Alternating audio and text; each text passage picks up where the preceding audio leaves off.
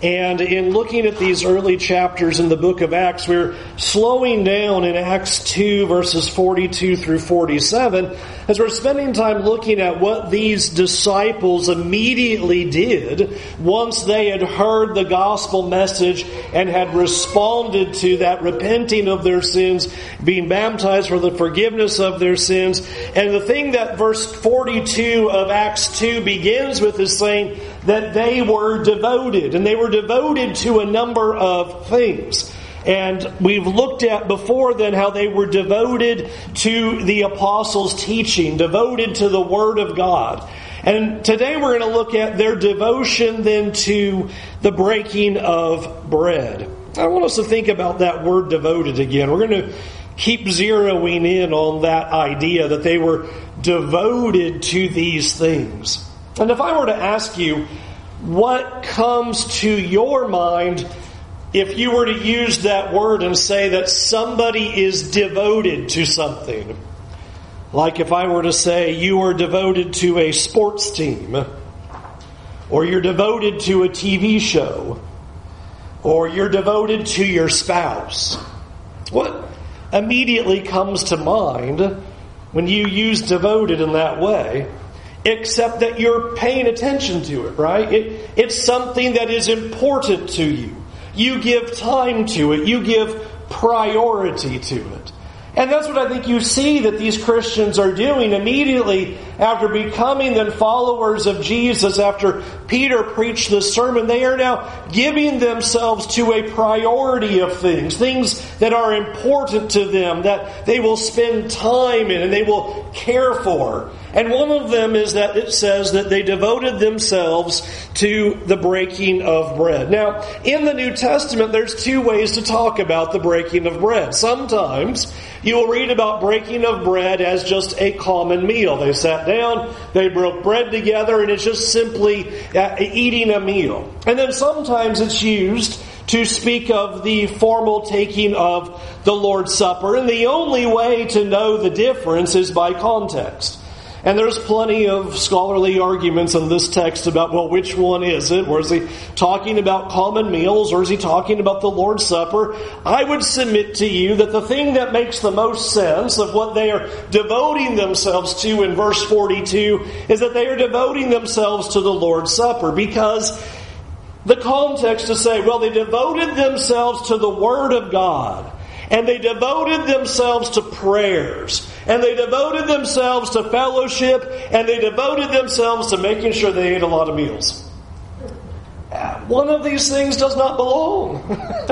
And so I believe it makes far more sense for this to be speaking about the Lord's Supper. Devoting themselves to the Word of God, to prayers, to fellowship, and the remembering of Christ in the memorial and partaking of the Lord's Supper is far more befitting than saying, and they made sure they ate. I'm all for that. I'm not against that. I would sign up for that. But I don't think that's what's happening here.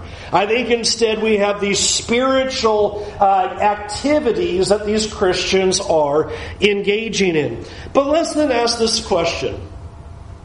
Why then is the Lord's Supper so important?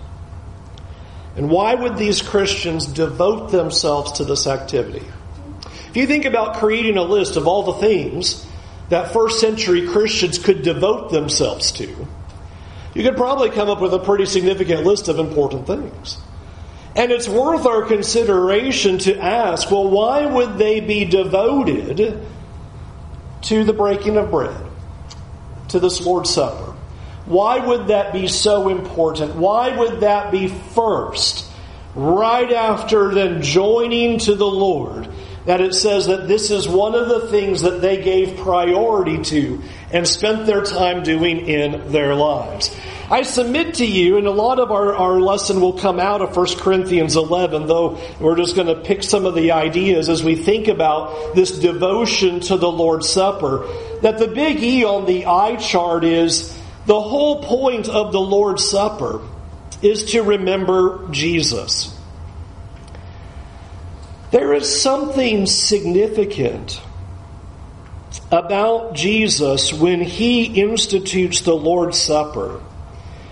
And He says, do this in remembrance of me. There's not a lot of commands where Jesus walks around saying, here's all the different things that I want you to do, and I want you to do that in remembrance of me. Love your neighbor as yourself as you do this in remembrance of me. He doesn't say that. There is this one thing where Jesus says, when you do this activity, this is you remembering me. We could probably make an argument that everything we do is in remembrance of Christ. But to think about Jesus specifies of all the commands, of all the things that he says and does, he stops on this one and says, when we come together and we partake, I want you to remember me as you do this. Which I think says a lot about us. It says a lot about us. It reminds us that we are forgetful people.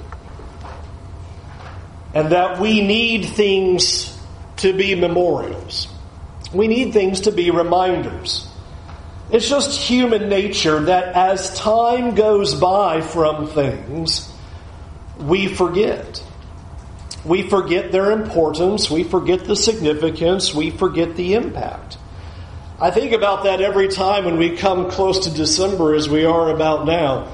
And we will come to Pearl Harbor Day. A day that was supposed to live in infamy. And here we are decades upon decades removed, and it's kind of like, That's just nature. That's just what happens. Even think about 9/11, now 19 years ago. 1 year afterward, it was still etched within us. It drew emotion. It stopped the day. We listened to the names. 19 years later, we kind of just carry on. It speaks to the problem of human forgetfulness, is that we need a reminder, we need memorials. That's why Washington, D.C. is filled with all kinds of war memorials to remember the lives of those who have fallen, because otherwise we forget. And Jesus understood that. He understood that this being the most important event in world history better be remembered or we'll forget. We need something to put us back into the right place, this frame of mind to remember what Jesus has done for us, because of all the memorials and of all the events that has ever happened, this is the most important. This is the biggest one. And it is critical for us to then realize that what we do when we come together for the Lord's Supper should never be something that is just on the checklist. Something that needs to be done. Hurry up and get it over with. Let's see how many people we can use to get it as fast as possible, and we'll set clocks and blow through it as quickly as we can. Jesus said that this event was so that we would take the time to remember Him. It is that important. Of all the things that He said, this one thing, do this in remembrance of me. And so it should carry that significance. When we come to the Lord's Supper, the most obvious thing it's supposed to do is to cause us to stop and truly remember what Jesus has ultimately done for us. Not only that, I think it is interesting that though this word is not used in Scripture specifically, there are a number of places where it's referred to this way, so much so that there's another name that you might have heard when we speak of the Lord's Supper, and it's called communion. You might have heard that word used in talking about that. And the reason why is that there are a number of places that speak to a unity, a union that is happening when we take the Lord's Supper. Two areas of that. Number one, there is a union that is being described for us. That there is a joining together of us when we partake. In 1 Corinthians 11, you have 3 times in that section where the Apostle Paul uses the phrase, when you come together. 3 times he says that. There is a participation that is happening. That when we are joining together in this activity, that there is something about that. When you come together, Corinthians, you are then partaking of this Lord's Supper. And so there is a communion just even in that sense. So much so that twice he tells them, you need to wait for each other. 2 times in that letter as he speaks to the problems that first century church had. He speaks of they're just kind of all over the place when they're taking. And there is a togetherness. When you come together, wait for one another to do this together. It is a together activity that is supposed to be happening. And I think that's an important message to see here, because it is not something that was ever pictured in the New Testament of you just did it by yourself. It's never described that way. It is always described as this activity of togetherness. To the Corinthians 3 times, when you come together, this is a together activity. And when you come together, be sure to wait for one another. And I think we can underscore that with this idea. If you weren't supposed to do this as a joint participation activity together, then why would Paul condemn them for not waiting for each other? If you can just go individual whenever you feel like it, then what's he having a problem with the Corinthians about? Obviously, that's one of the whole problems, is that it is not this act of togetherness. It is not this communion as God intended. In fact, earlier, 1 chapter before, in 1 Corinthians chapter 10, he speaks of it that way. In 1 Corinthians chapter 10, verse 16, he says, "The cup of blessing that we bless, is it not a participation in the blood of Christ? The bread that we break, is it not a participation in the body of Christ? Because there is one bread, we who are many are one body. For we all partake of one bread." Notice there's an imagery that exists here. As we are partaking, it is signifying that we are one body, that we are joined together in the body of Christ, that we belong together as members of Christ. There is a picture of that as we partake, this together idea. Which makes sense why the Apostle Paul would speak to these Corinthians in chapter 11 and say, why aren't you waiting for each other? When you come together, partake. Don't you know that we who are many, individuals all over the place, when we're coming together, this is an imagery of this one body. There's an imagery of togetherness. There's an imagery of us being joined together as we remember Jesus and we partake of these elements, as we are showing that connection to one another.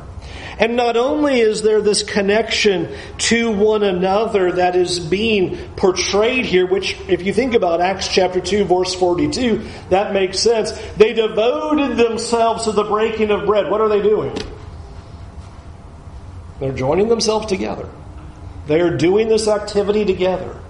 There's not a picture of individual nature, but coming together, partaking together.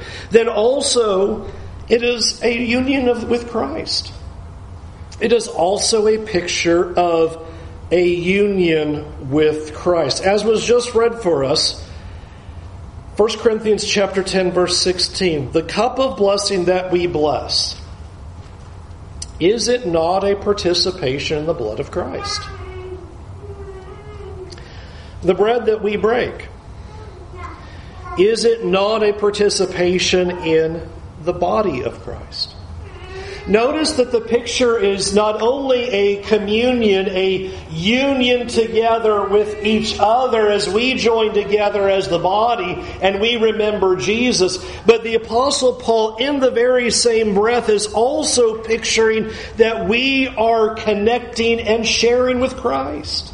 Is this not a participation in the blood of Christ? Is this not a participation in the body of Christ? Notice the connection that's being given between us and Christ in this. And so when we eat and when we drink, we are signifying our togetherness as the people of God.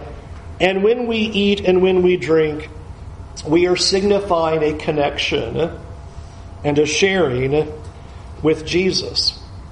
You might remember that Jesus said something to that effect when he instituted the Lord's Supper, a phrase that you easily can run by. I tell you, Matthew 26:29, I will not drink again of this fruit of vine until that day when I drink it new with you in my Father's kingdom. And then in Acts 2, the kingdom arrives. The Apostle Paul says, we're in participation with Christ as we eat and drink, that we are joined with him in this activity. And you think about that for a minute, that what we are doing when we come together, and not only signifying our union together, but as we remember Jesus, we are also picturing a participation with Christ, a participation in the blood of Christ, and a participation in the body of Christ. This may be one of the times, and as we gather together, those moments that we may not be able to get any closer to our Lord than when we are in that moment remembering him. A time where we're just putting everything else aside, and the full focus of the worship is just that connection to him, and just remembering what he did, what was gained for us, what was sacrificed for us. That this is our opportunity to draw so close to our Lord at that moment. And it is one of the reasons why, for the longest time, ever since I've been here, it's been our desire to spend as much time as possible in the Lord's Supper, to allow every individual to eat, drink, reflect, and meditate.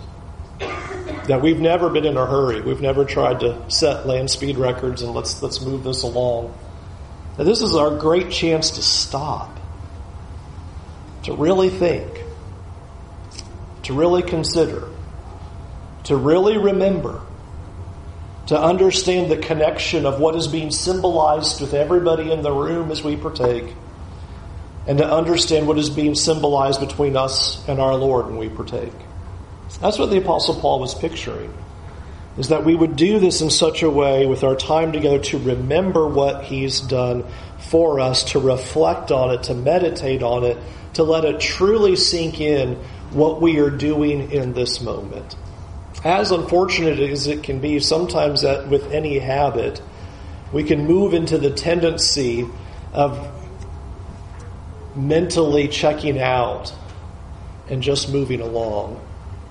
And I hope that we would always take the time that is given after the one presiding over the table offers the prayer for the bread and then offers the prayer for the cup, that you take that time and remember.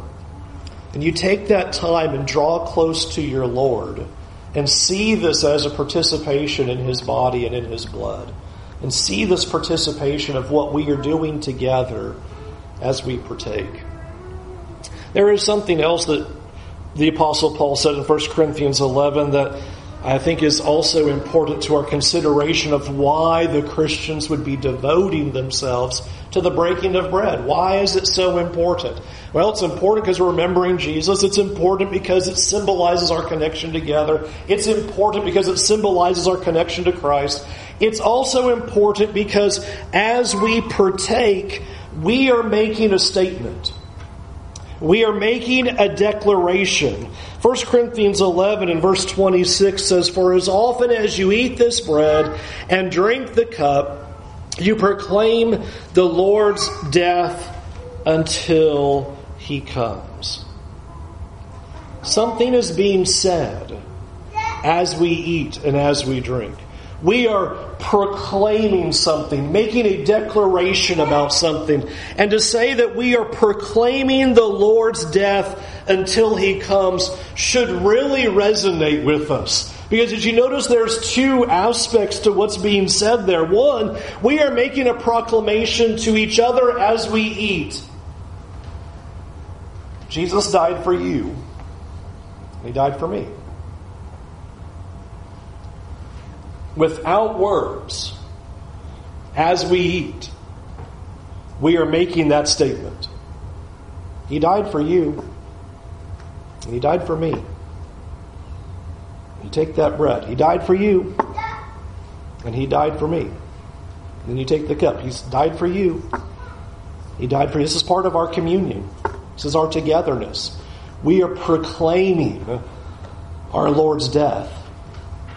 And not only are we saying to each other, He died for you and He died for me, we're also proclaiming He's coming back for you and He's coming back for me.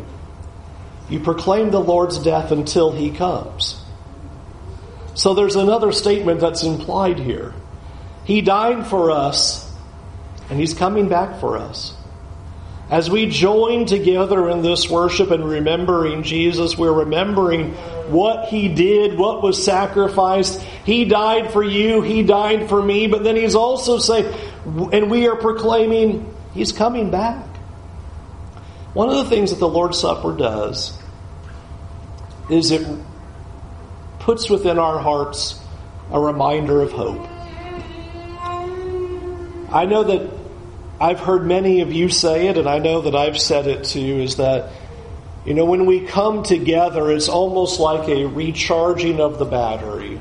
It's like spiritually getting geared up for another week to go out into the world, to be the light, to show who we are, and proclaim Jesus.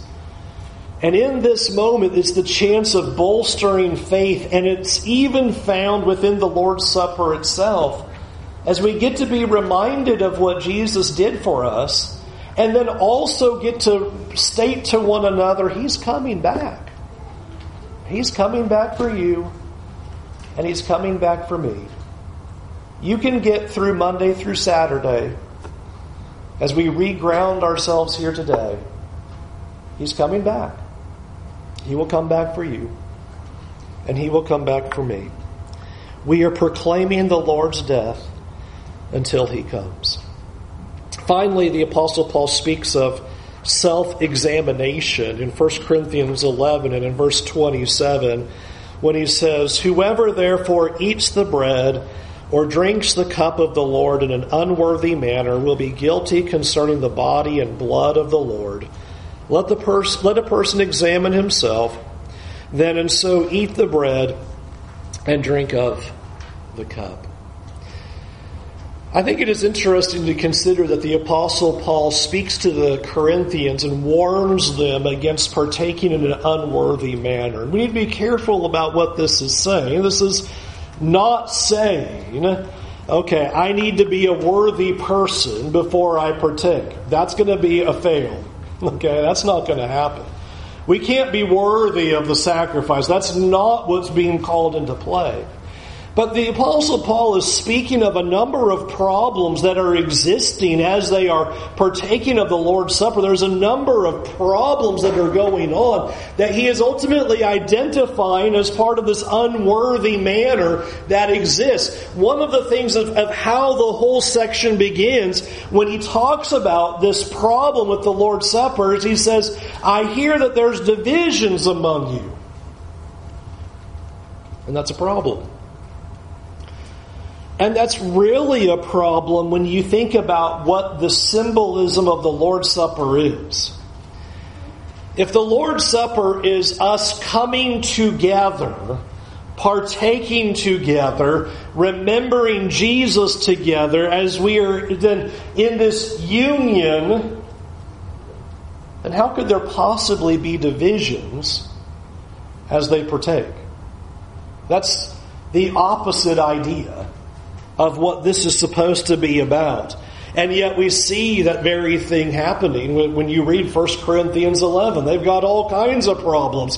How can there be a division among you? One of the great unifying acts of what we are doing is partaking of the Lord's Supper. We are joined together. We are participating together. 1 Corinthians 10 says, we who are many are becoming here this one body. We are showing our togetherness as we partake.